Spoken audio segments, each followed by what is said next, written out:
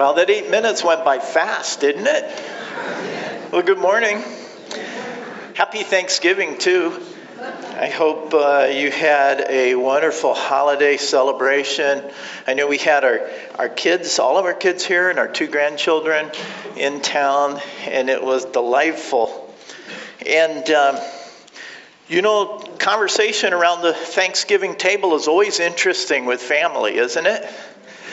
Kind of at our table, it could range from airplanes to technology to theology and just kind of all around. If you want to really generate conversation, maybe you could float this question. Who are some of your role models? Who are some people that you look up to? And then around a typical Thanksgiving table, I'll bet those answers would be all over the board. Might even be scary, some of them.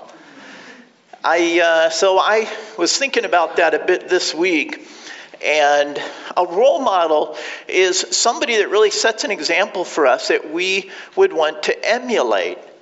And I thought, well, who are some of our culture's role models? So I turned to the source of all worldly wisdom, Google, and there's a lot of stuff out there. There were all kinds of lists of role models. There were executive role models, celebrity role models, athletic role models. There were cartoon role models. Did you know there's cartoon role models out there?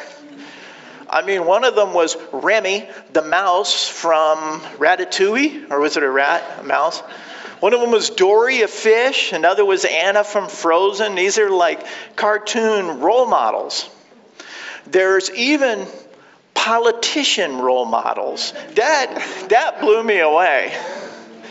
I guess it goes to show that nobody's completely useless. You can always serve as a bad example, right?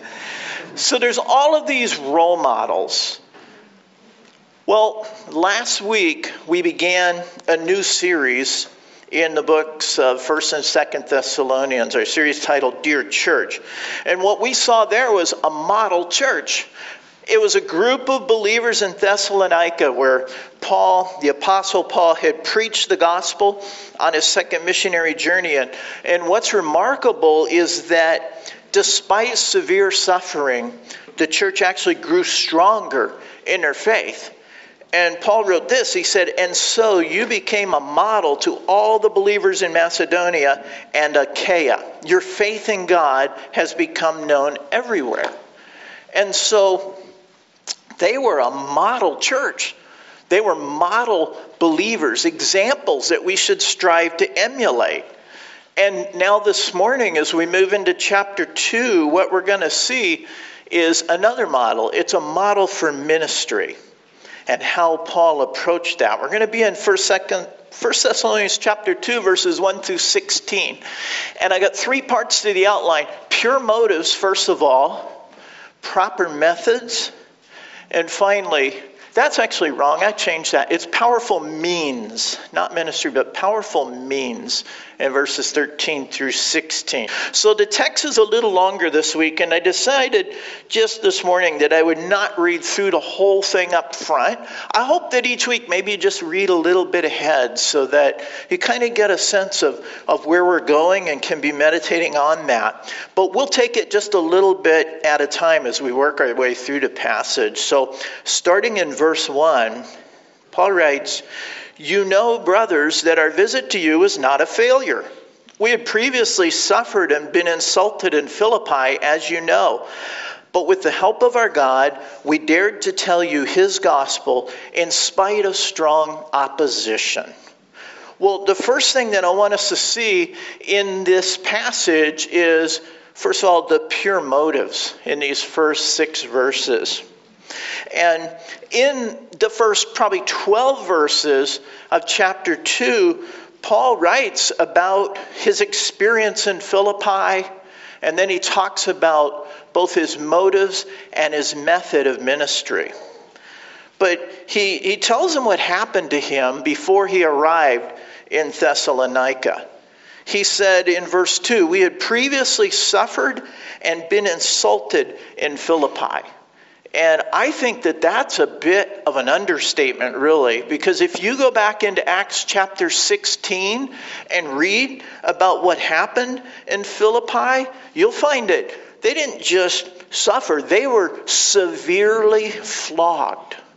That's the same kind of treatment that they gave Jesus, the kind of treatment that often resulted in death, even in and of itself, just from the flogging. So they were severely flogged. And it says they were insulted.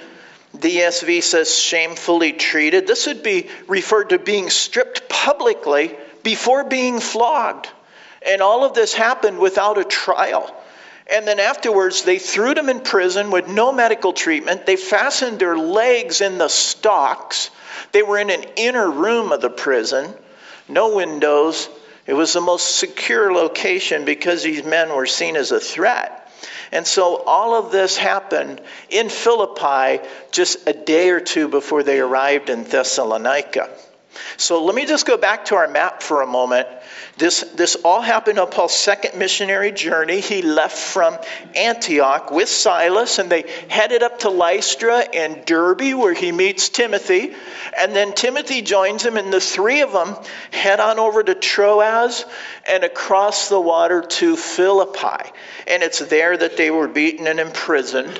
And then they head over to Thessalonica. Now, I like to see as much as I can some of these locations in the archaeology.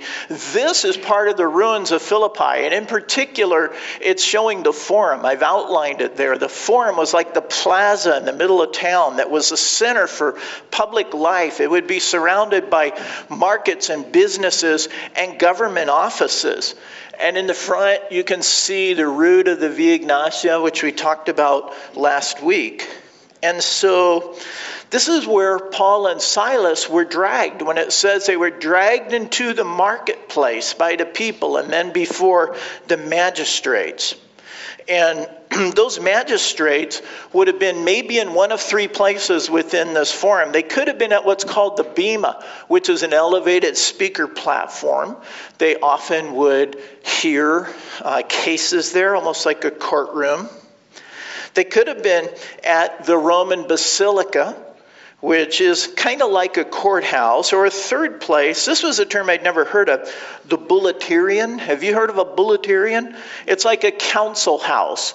To us, it would be like the House of Representatives. It's the representatives of the people. And they may have drugged them to that place, and that's one of these three places is certainly where they were when they were ordered by the magistrates that they should be stripped and beaten publicly. And then one more thing, down in the lower right, you can see what is held as the traditional prison of the Apostle Paul. And so all of this is in Philippi. Let me show you some close-ups of each of this. This is the Bema, or the elevated platform. You can still see much of it is preserved. This would be the basilica, or the courthouse, where they might have appeared. And then a third possibility, they could have been taken before the magistrates in this Bouleuterion, or council house. And one of those three, almost certainly. And then, of course, they were thrown in prison. And here is what his tradition holds to be the prison of the Apostle Paul. Now, he didn't engrave his initials in it or anything, so we can't say for sure this is where he was. But for centuries, even almost a couple millennia, people have held that this was the place where he was in prison. And so you probably know the story of how God miraculously delivered them from that prison and used that as an occasion to share the gospel with the jailer and his family, and they all came to faith. And after this, the magistrates find out he's a Roman citizen, and they start apologizing and said, "You can go." And Paul said, No, you can escort us out. You treated us improperly, and you can escort us. So they went to the house of Lydia, and then they headed out toward Thessalonica. Now, this is a piece of that Via Egnatia between Philippi and Thessalonica. And this is the exact road that Paul and Silas and Timothy would have walked on. And I just think it would be so cool to go there and walk the very road that those guys walked on, stepping on the same stone, seeing the same view of the countryside as you travel from Philippi to Thessalonica. Of course, we wouldn't be under the same burden that they were, but this is where all of these events happen. And so just imagine for a moment that you're the Apostle Paul, and you've been traveling probably over 1,000 miles, and God, you believe, has led you to this place of Philippi, and you get there, and maybe you had imagined that the whole city's going to come to faith in Christ, and so you preach your heart out, and you share the gospel, and some people respond, but a lot of them don't. In fact, many of them form a mob and a riot, and they drag you into the courtyard, and then they put you before the magistrates, and you're beaten and you're thrown in prison, and it just probably didn't work out the way he had imagined it. And then you leave town, and so you go over to Thessalonica, and basically the same thing happens. They catch up with you there. They chase you out of town, so they're heading out of town at night. They go to Berea. The same thing happens. And as they're leaving Berea, imagine you're walking along, and like the wounds on your back are probably still raw from Philippi. You got beaten and imprisoned there. They kicked you out of Thessalonica. They kicked you out of Berea. Wouldn't you be prone to thinking this whole thing was one big failure? Maybe the Lord didn't call us to minister here after all. Maybe I just ate a bad pizza the night before and I had this weird sleepless night, and this isn't what the Lord wanted for me. Can you imagine the temptation to think like that? But yet, listen to what Paul writes in verse 1. He says that our visit to you was not a failure. He says that firmly. He tells them about what happened before they got there. And of course, the Thessalonians know what happened while he was there. And he says our visit was not a failure. Many of you are familiar with the account, the story of Jim Elliot and his pilot Nate Saint and 3 others that flew in 1956. They flew in to meet up with a tribal people in Ecuador. And as soon as they landed their plane on the riverbank there and engaged with these people, they were all killed. The Wadani tribe murdered them all. Now, they didn't even get to share the gospel. Maybe you would think, wow, that was a failure. But we know it wasn't, right? We know how that story continued. We know that because of what happened, many of those tribal members were led to faith in the Lord and are believers, and it's been passed on for generations now. We know that wasn't a failure. Maybe closer to home, a lady in our church who accepted a call to deacon ministry, enthusiastic to fulfill this role, and just a year and a half in, health challenges are keeping her from being able to do that role, and she's now had to step down. Maybe if that was you, even as you look at it, you might think, well, that was a failure. That probably wasn't the right thing to do. But it wasn't. And here's why. Here's why. Because obedience to the call of God is never a failure, regardless of the outcome. Obedience is never a failure. There will always be opposition. There will always be persecution. Jesus promised it. We can't control the outcome of most things, but we can control what we do. And when we prayerfully seek the Lord's will and we obediently follow in faith, believing that God is leading us there, that's never a failure. When has a ministry endeavor of yours seemed like a failure? Think back. Something that you felt the Lord led you to do, and now you think, wow, that was a big failure. Maybe you were working with some friends who were having marital problems, and you counseled them, and they went on to get divorced anyway. Or maybe you shared the gospel with a neighbor, and they didn't accept it. Does that mean you failed? Or maybe you endeavored to restore a relationship with an estranged son or daughter, and they wanted nothing to do with you. You reached out to them in love, and they didn't respond. Was it a failure? No. Because again, obedience to the call of God is never a failure, regardless of the outcome. And that's what we can learn right off the bat from what Paul says here. Our visit to you was not a failure. And so he continues then in verse 3. He says, "For the appeal we make does not spring from error or impure motives, nor are we trying to trick you. On the contrary, we speak as men approved by God to be entrusted with the gospel. We're not trying to please men, but God, who tests our hearts. You know, we never used flattery, nor did we put on a mask to cover up greed. God is our witness. We are not looking for praise from men, not from you or anyone else." So in chapter 2, Paul is presenting his motives. First of all, this is where our heart was when we came to you. And this is how we went about it. Now, why is he doing that? I think a lot of Bible teachers apply these verses primarily to church leaders. And it makes sense because obviously Paul was a church leader and this was his approach to leading in ministry. But I really think that's kind of limited. This has a much broader application than just that. I believe this applies to every single one of us who call on the name of the Lord. And here's the reason why. These Thessalonians, they weren't leaders in the church yet. They were brand new Christians. And yet Paul's unpacking for them his approach to ministry. And even though they experienced it firsthand, they saw his ministry, they were there. Why is he explaining to them what his motives and his methods were when they saw it?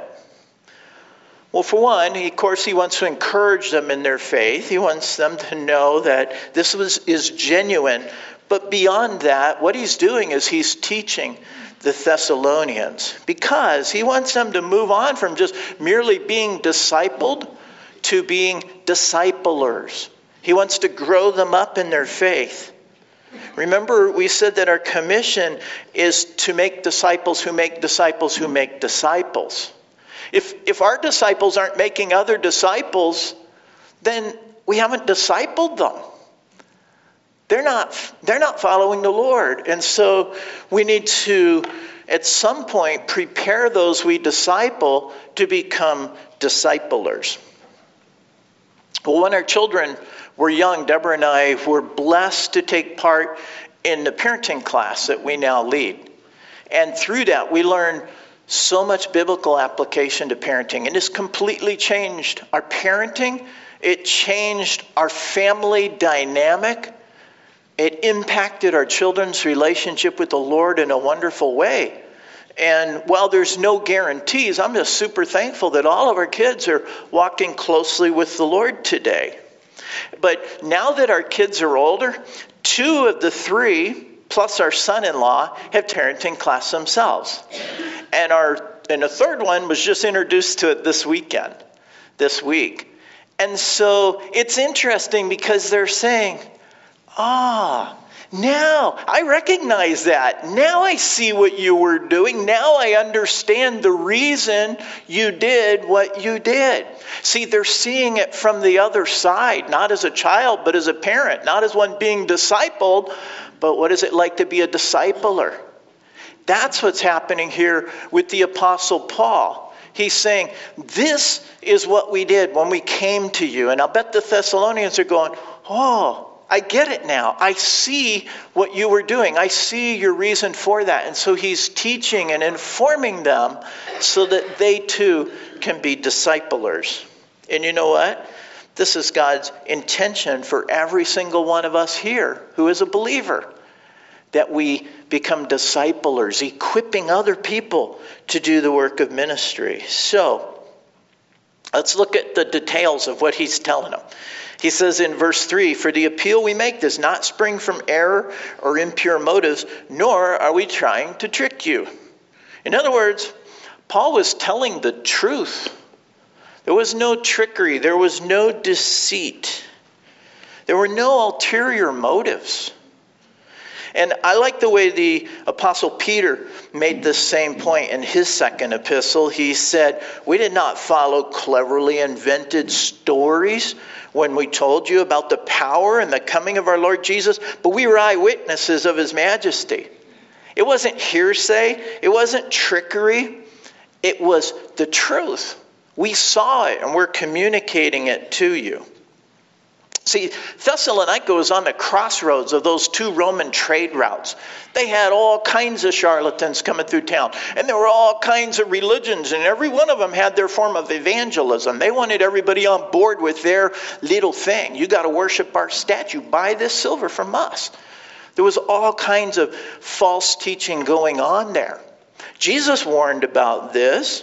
He said there's going to be false teachers, but he also said that when the Spirit of truth comes, the Holy Spirit, he will guide you in all truth.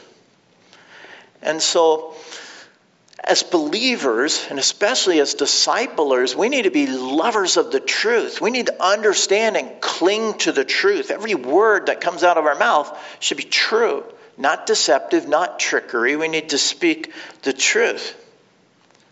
And then in verse 4, he says, there were no lies or deception. He says, on the contrary, we speak as men approved by God to be entrusted with the gospel. We're not trying to please men, but God who tests our hearts.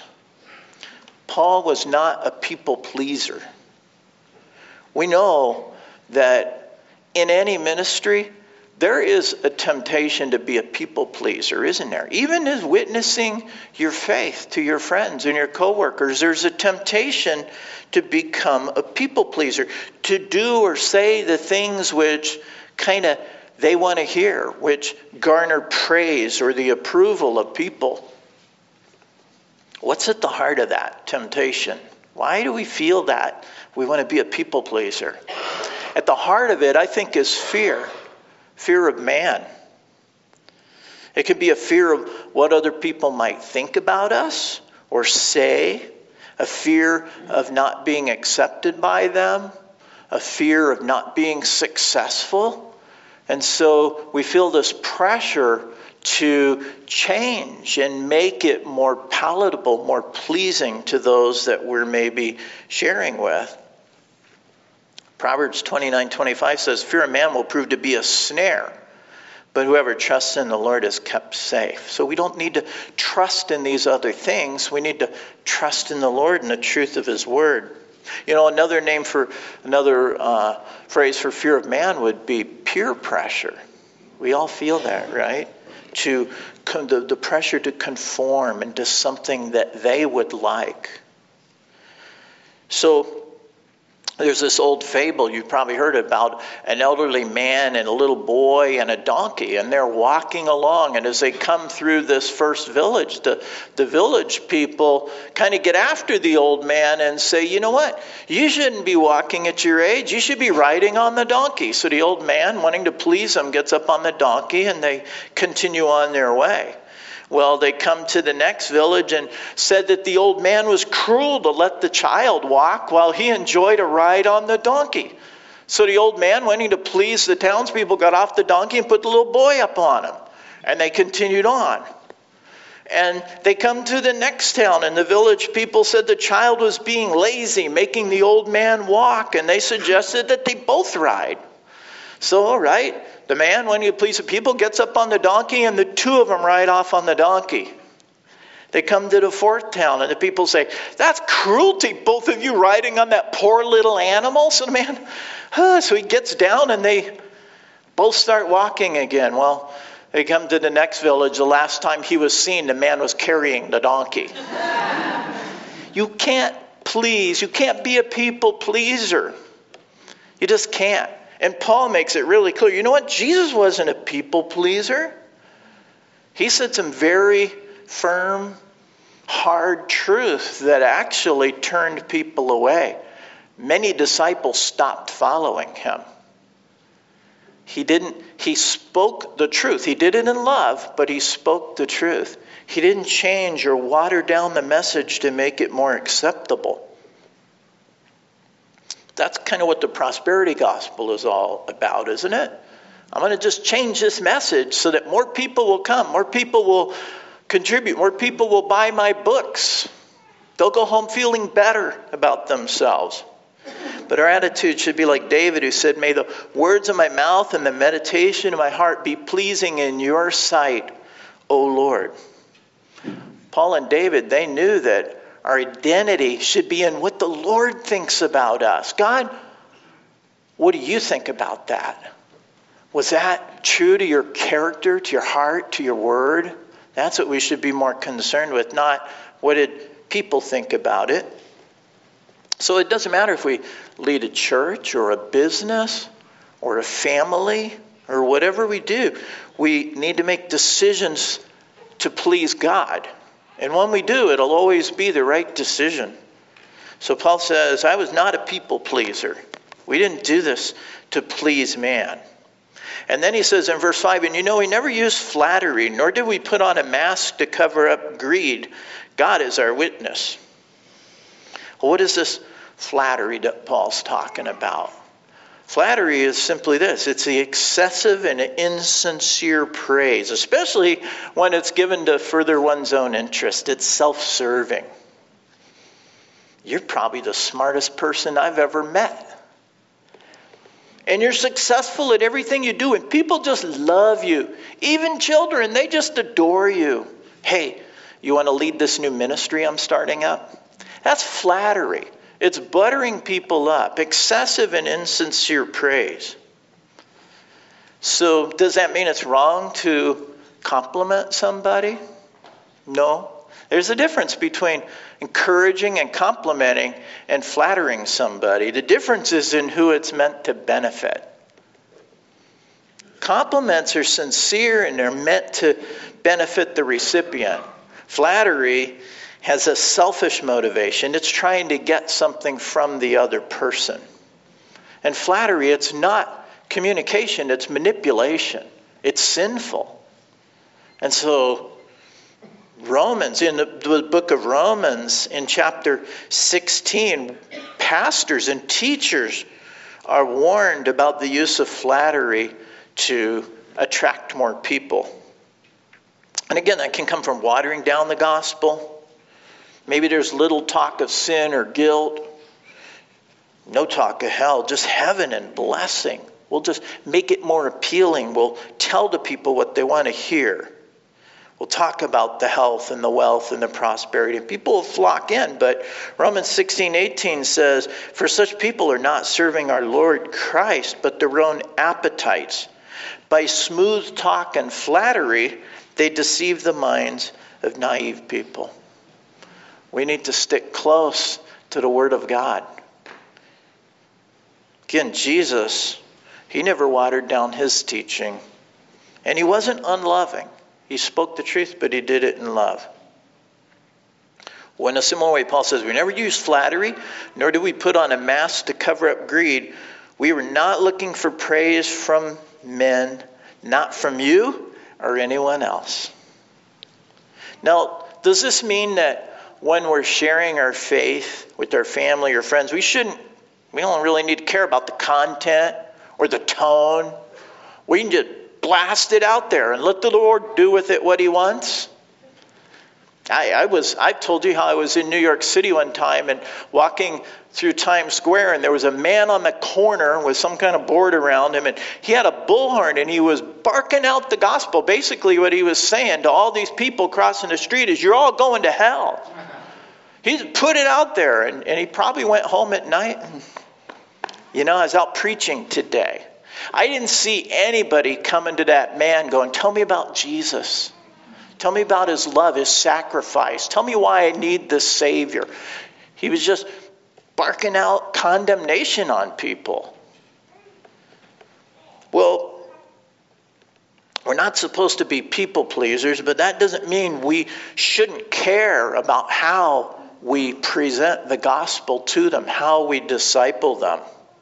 Paul was very thoughtful and how he presented the gospel. He often adjusted his methods to the people he was speaking to, but he never changed the message. He never compromised the message. So this method is important. We've seen his motives, his heart. Let's look at proper methods secondly. And I show this starting in verse 7, but we actually have to back up to the middle of verse 6. Again, the verse and chapter breaks are not inspired. They weren't in the original text, and I think they got this one wrong again because the thought changes in the middle of verse 6. So we'll back up to that. Paul writes, as apostles of Christ, we could have been a burden to you, but we were gentle among you, like a mother caring for her little children. Isn't that sweet? Gentleness, I think, in our society today is often overlooked. It's diminished, minimized. Our society values power and assertiveness over gentleness. We like to watch AFV. It's pretty clean. America's Funniest Home Videos. And there was a little girl, she couldn't have been more than 6 or 7 years old, and she was ordering her little brother around like some kind of dictator. And the brother says, hey, stop bossing me around. Stop being so bossy.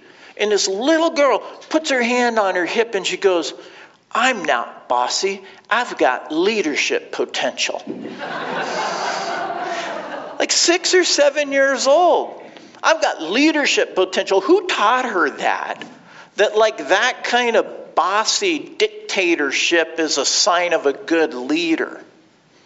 This is kind of how our society looks at this. Jesus said in Matthew 20, he said, you know that the rulers of the Gentiles, they lord it over them.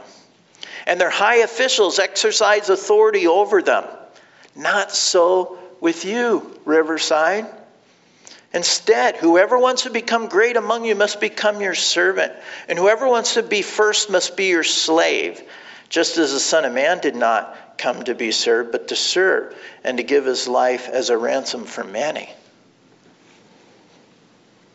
This isn't saying that there shouldn't be any authority. God instituted authority in society, in families, in the church. And we need authority. Without authority, society wouldn't function very smoothly. We need that authority, but we can be authoritative without being authoritarian. Paul never pulled rank on the people he was ministering to. He didn't abuse his authority. Instead, he was gentle as he ministered to these people.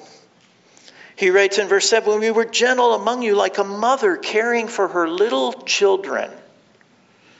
He didn't have a bullhorn. He wasn't barking out condemnation. And then later in verses 11 and 12, he says, for you knew that we dealt with each of you as a father deals with his own children, encouraging, comforting, and urging you to live lives worthy of God who calls you into his kingdom and glory. I'm so blessed when I see my daughter holding one of her little children and how gently she instructs and corrects and how she loves those little boys. It is so beautiful to me. I love it. Even where I might feel like, I think I would be a little more strict, she's just so loving and gentle with them. It's a beautiful picture. A mother gently caring for her children. In fact, it can actually be translated a nursing mother, the idea being one who only gives to her children. And then also a father encouraging, comforting, and urging or charging, exhorting his children. Mothers and fathers are different in their parenting tendencies and roles, and a lot of that is by God's design. It's not wrong necessarily. Mothers have this tender, nurturing, comforting way about them. Fathers tend to be more firm and authoritative. When are you going to get a job, son? Little different approach. But God, when done right, God uses both of them to train up a child. And if in absence of either one, it's going to be out of balance. And the same thing is true with new believers that we might be discipling. If we treat them only as a mother or only as a father, it would be out of balance. Both are needed. And yet, both are to be gentle and loving. I've had people in my office over the years who have either been caught up in or are confessing some really awful sin. And things which have deeply hurt other people. Things which have moral and even legal consequences. And after working through these things biblically, one man said, I expected you to come down on me like a ton of bricks, but you didn't. Now, this doesn't mean I turned a blind eye to the sin. In fact, in one case, it had legal implications. I told the gentleman, I have to report this. I have a legal obligation to report this. And you will likely be arrested, and you will likely go to prison. But let's talk through the biblical way to respond to this in light of the sin that you have committed. And we worked through that. And you know what? When we were done, that man said to me with tears in his eyes, I've never been loved by anyone like this. See, that's being gentle. And I'm not blowing my own horn. I don't get this always right. I get frustrated with people too. But I'm always reminded of this verse. For a long time, I kept it on my desk. Hebrews 5:2. It says, it's speaking of a high priest, and it says, he is able to deal gently with those who are ignorant and going astray, because he himself is subject to weakness. Oh, Lord, I can look at my own heart. I'm subject to weakness. I'm in no position to deal harshly with the sinning brother or sister, but gently. Gentleness is a fruit of the Spirit. Paul emphasizes this in his approach in working with the Thessalonians. He was gentle, like a mother, like a father, with these wayward people, bringing them to repentance, leading them to repentance, and then discipling them on toward maturity. He says then in verse 8, we loved you so much that we were delighted to share not only the gospel of God, but our lives as well, because you had become so dear to us. Now, he's speaking about something here that's much more than just a general love for the lost. We're to have a love for the lost. It's what compels us to share the gospel. But this is something much deeper and much more personal. We were delighted to share with you not only the gospel of God, but our lives as well, because you had become so dear to us. And keep in mind, this happened over the course of just 3 Sabbaths. That's how long he was in Thessalonica with these people. Have you ever experienced this where the love that you have for someone can so quickly develop with someone who shares the same spirit? I felt that in India with those young men that were feeling the call to be a pastor. Like there was this bond. We share the same spirit, and I felt this deep love. I felt like I wanted to do anything I could to help them. That's what happens when we share this common bond, especially if if God uses us in their spiritual rebirth, there's even a greater connection there. And so the Bible talks about a friend who sticks closer than a brother. And Paul speaks of becoming a spiritual father to those whom he led to the Lord. He refers to them as his dear children. There was this immediate bond and connection with them. And here in our text, he writes how they had become so dear to us. And so Paul and the others opened up their lives to them. They were vulnerable. They shared their hopes and their joys and their trials and their failures. And they poured deeply into these other believers as they opened up their lives to them. There's risk in that. There's risk of being betrayed, being rejected, being judged, but they opened up their lives. You're familiar with the saying, people don't care how much you know until they know how much you care. I think there's truth in that. Paul showed care for these new believers, but he also shared his knowledge with them. He showed them both how much he cared, and he shared what he knew about the Lord Jesus. And he says in verse 9, surely you remember, brothers, our toil and hardship. We work night and day in order to not be a burden to anyone while we preach the gospel of God to you. Now, mind you, he's doing this while his back is still just raw from a flogging, a severe flogging days before. And he's in Thessalonica, and he said, I don't want to be a burden to you guys. I'm going to just work. I'll work at night. I'll do my tent making so that I can minister to you during the day. And you don't need to support me. I can cover my own costs. Now, in the structure of a church, some are set aside for full-time ministry. And they have the right to be compensated for their work so that they're not burdened with bivocational ministry, 2 full-time or nearly full-time jobs. I do know pastors who are bivocational. They do their best to work nights so that they can start up a church during the day. It's really difficult. But 1 Timothy 5:18, for the scripture says, do not muzzle the ox while it is treading out the grain, and the worker deserves his wages. Paul knew this. He knew that it's right and biblical even for a full-time minister of the gospel to be compensated. Yet despite this, he chose not to be. He said, we didn't want to be a burden to you. We didn't want to place any burden on these new believers. In fact, these new believers were probably facing financial burdens of their own, like the Jews in Jerusalem. They were disassociated from their families when they gave their life to the Lord. Many of them lost their property, their inheritance, their jobs, their source of income. So they were struggling. Paul said, we didn't want to be a burden. And so he worked. Wounded as he was, he worked at night so that he could minister to them. Many of you know that my stepfather is a pastor.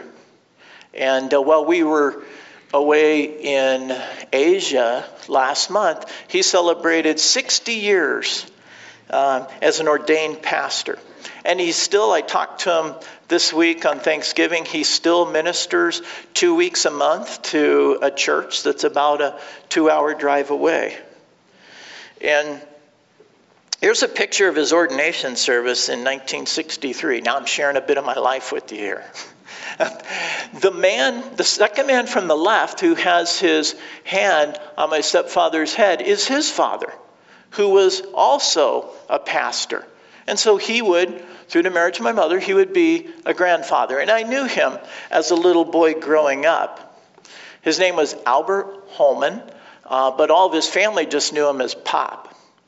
Pop was a pretty neat guy. But his story goes all the way back. He was first ordained in 1921. And his first call to pastoral ministry happened shortly after that. And so in the 1920s and 30s, he pastored a small church in the rural community of St. Francis, Kansas. And many of these people were immigrants. And so they had a worship service in English and in German, 2 different services. And these immigrants many of them were given land by the government, 160 acres apiece, to try to make a living off of. And so they plowed the prairie and they planted crops. But this is what led to the Dust Bowl in 1929. And it was the breaking up of so much of the prairie land and not really understanding how to manage the crops in the land. And so these farmers in this little church were hit really hard by this Dust Bowl. They lost pretty much all their income. And the members of the church said to my grandfather, we're going to have to let you go because we just don't have the money to pay your salary. To which my grandfather said, that's okay. I'll continue on working and ministering here without a salary. And that's what he did for a number of years. The farmers, the people of the church, if they slaughtered an animal, they would bring in some meat for him. They would bring vegetables in from their gardens so that he had some food to feed himself and his family. His heart was a lot like the Apostle Paul, I think, in that he would forego income if needed, because gospel ministry to him was even more important than his own well-being. He was trusting that the Lord would meet all of his needs. And in doing this, he set a strong example for others. This is what the Apostle Paul did. And he's telling these Thessalonians, we work night and day so that we wouldn't be a burden to you. See, maybe they didn't even know that. Maybe they just thought he went home at night and turned on the news, relaxed.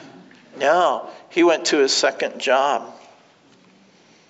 He says in verse 10, you are witnesses, and so is God, of how holy, righteous, and blameless we were among you who believed. Now, remember from chapter 1 that Paul and his companions were conscious of everything they did in the midst of these new believers, even unbelievers. He wrote, you know how we lived among you for your sake.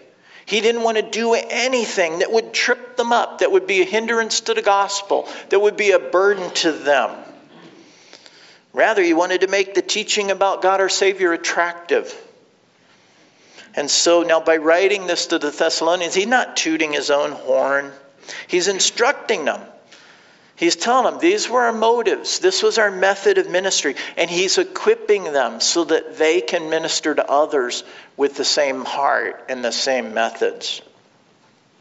So this instruction applies to us too. We shouldn't do anything that could become a stumbling block to other believers, young believers. We don't want to trip them up. We don't want to unnecessarily burden them. So then in verses 11 and 12, we mostly covered this, but it says, for you know that we dealt with each of you as a father deals with his own children, encouraging, comforting, and urging you to live lives worthy of God who calls you into his kingdom and glory. And then look at how verse 12 ends. Urging you to live lives worthy of God who calls you into his own glory. That word is present tense. It speaks of a continual action of calling.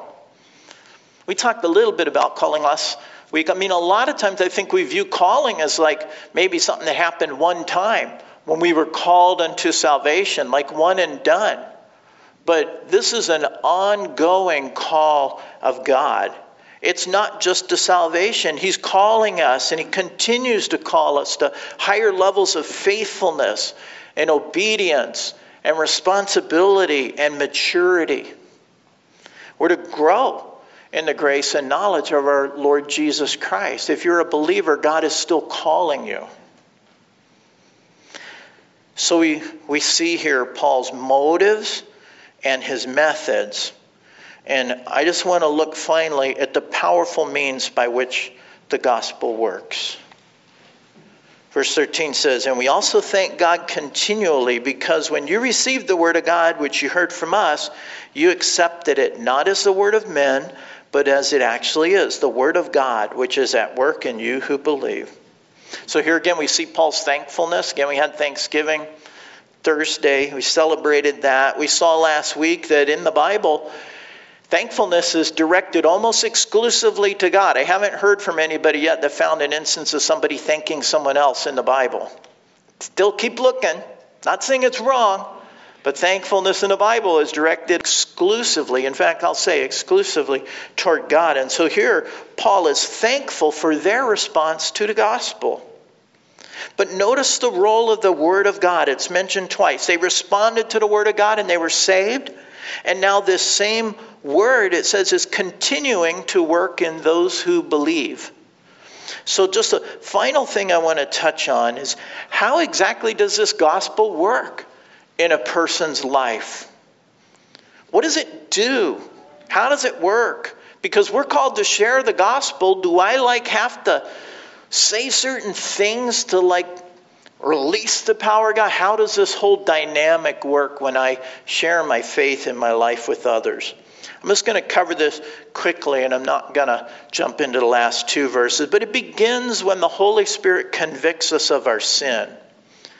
John 16:8, Jesus said, when he, the Holy Spirit, comes, he'll convict the world of guilt in regard to sin and righteousness and judgment. And then last time in chapter 1, verse 5, Paul wrote, our gospel came to you not simply with words, but also with power, with the Holy Spirit, and with deep conviction. When you speak the truth of God's word to an unbeliever, the Holy Spirit comes along with that and brings conviction. Conviction is an awareness, a consciousness of our sin. You could say he convicts or he convinces us of our sin. If you don't start there, well, they don't need a Savior unless they realize the weight of their sin, that they've offended a holy God, and the penalty for that. The wages of sin is death. So the first work of the Holy Spirit, in fact, the first interaction that most unbelievers have with the Holy Spirit is one of conviction. And it's people under conviction aren't fun to be around. But the Lord is convicting them, making them conscious of the fact that they've offended a holy God. They're feeling the weight of their sin. And one of the primary instruments that God uses is the Word of God. Remember Hebrews 4:12, the Word of God is alive and active. It penetrates, divides, even judges the thoughts and attitudes of the heart. It brings conviction. And so then next, the Spirit of God illuminates so that they can see and understand the beauty of the gospel. And again, the Spirit does this through the Word of God and through the people of God. He uses us, He uses you in this process. Romans 10:17, consequently, faith comes from hearing the message, and the message is heard through the word of Christ. You should never fail to put Scripture into your speech to an unbeliever as you're witnessing to them. And Romans 10 also says, how can they believe in the one whom they have not heard? And how can they hear without someone preaching to them? And how can they preach unless they're sent? As it is written, how beautiful are the feet of those who bring good news. Those are you, me. We're to bring this good news. There is no account of an angel from heaven broadcasting the gospel. It might reveal to something to mankind, but then God sends them to a believer to share the word, the news. So now at this point, I believe a person can still resist and reject the Lord. They can turn to all different means to try to hide or cover this feeling of guilt that they have. And people do. Or they can surrender and confess their sin and receive God's forgiveness and His new life, which is what we saw with the Thessalonians. When we do that, the Holy Spirit regenerates us, gives us new spiritual life, makes us a new person on the inside. He comes in, having dealt with the issue of sin, the Holy Spirit can now live within a sinner like us because we've been made new on the inside. We can be united to God. So He indwells us. He seals us. He's our guarantee of our future resurrection and our presence in heaven with the Lord. And then He begins this work of sanctifying us, cleaning us up, changing us. He works, again, through the Word of God and through other believers to change us. So we're less like that wretch that we were, in many ways still are, more like Jesus Christ. Every time we read the Word of God as a believer, every time the Word of God is taught, the Spirit is actively at work in us, unpacking, applying, illuminating, teaching, instructing, and hopefully changing us. This is what Paul's referring to in verse 13 when he writes that of the Word of God which is at work in you who believe. This is what's going on. And then look at the result in verse 14. For you, brothers, became imitators of God's churches in Judea, which are in Christ Jesus. And in chapter 1, verse 6, he wrote, you became imitators of us and of the Lord. In spite of severe suffering, you welcomed the message with the joy given by the Holy Spirit. This is the ongoing work of the Holy Spirit, changing us as believers. It starts the moment we believe, and it continues on until the last breath we breathe. Spirit of God working and sanctifying us. This is the powerful means by which the gospel works. It works through the power of the Holy Spirit in conjunction with the Word of God and the people of God who bring that message. So these final two verses just speak of the persecution that they endured from their own people. The other Thessalonians attacked them just like the Jews in Jerusalem attacked the Jewish believers there. And we're not going to have time to go into that this morning, but they had a strengthened faith in spite of all of these trials, these attacks, because the Spirit of God was in them, and they were surrendering to the will of God and to His Spirit. So let's just kind of wrap this up by recapping what I think God is saying to each of us at Riverside Community Church this morning.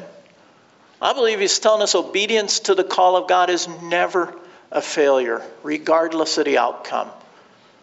If you were obedient, if you prayerfully sought the Lord's direction and you stepped out in faith in obedience to God, it's never a failure. You did the right thing, regardless of how it turned out. Our motives and our methods in ministry matter. If they didn't, Paul wouldn't have bothered with it. He wouldn't have told them his approach to ministry.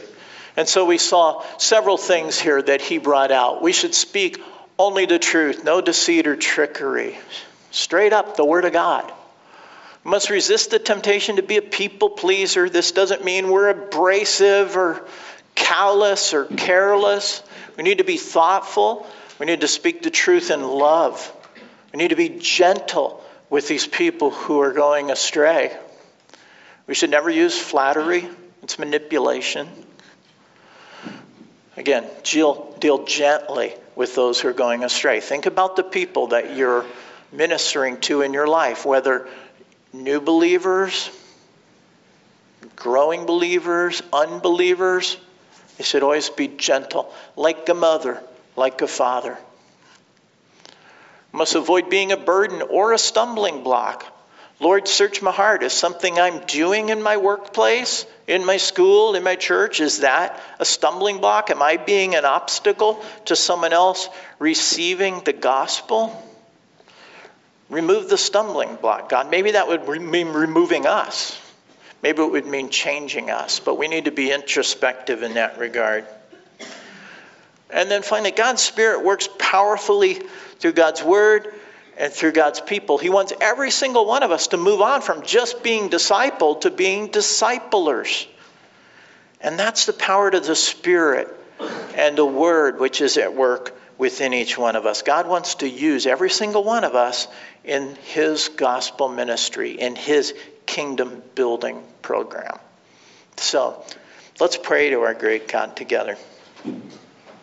Heavenly Father, we are so totally dependent on you. I just struck this morning by the meditation of Advent, Emmanuel, God with us, God with me, the wretch that I am. You came down, God, and you had a desire to dwell with us. And that desire was so great that you gave yourself. You died in our place. You took that penalty, God, so that you could take up residence within us, so that we could be forgiven, that we could receive your righteousness in exchange for our sinfulness. God, that we could be your child in a relationship. And then, God, that we could go on to be workers in your kingdom. God, that we'd have a purpose in life, a purpose that's so much bigger than ourselves and our own success. God, a purpose that is serving you faithfully. Lord, give us the will, the desire to do that. Forgive us when we fail, Lord. Strengthen us for this task. We can't do it without you, but God, you're not going to do it without us. You want to use us, every one of us. So God, motivate us and move us in that regard. By your Spirit and your Word that's at work within us. God, change us this morning. Transform the way we think about ministry by just working your powerful Word in our hearts, Lord. We want to be faithful. God, we want to please you. We want to hear your whisper, well done, good and faithful servant. Lord, help us to do that. Strengthen us. And we ask these things in the name of Jesus our Lord. Amen.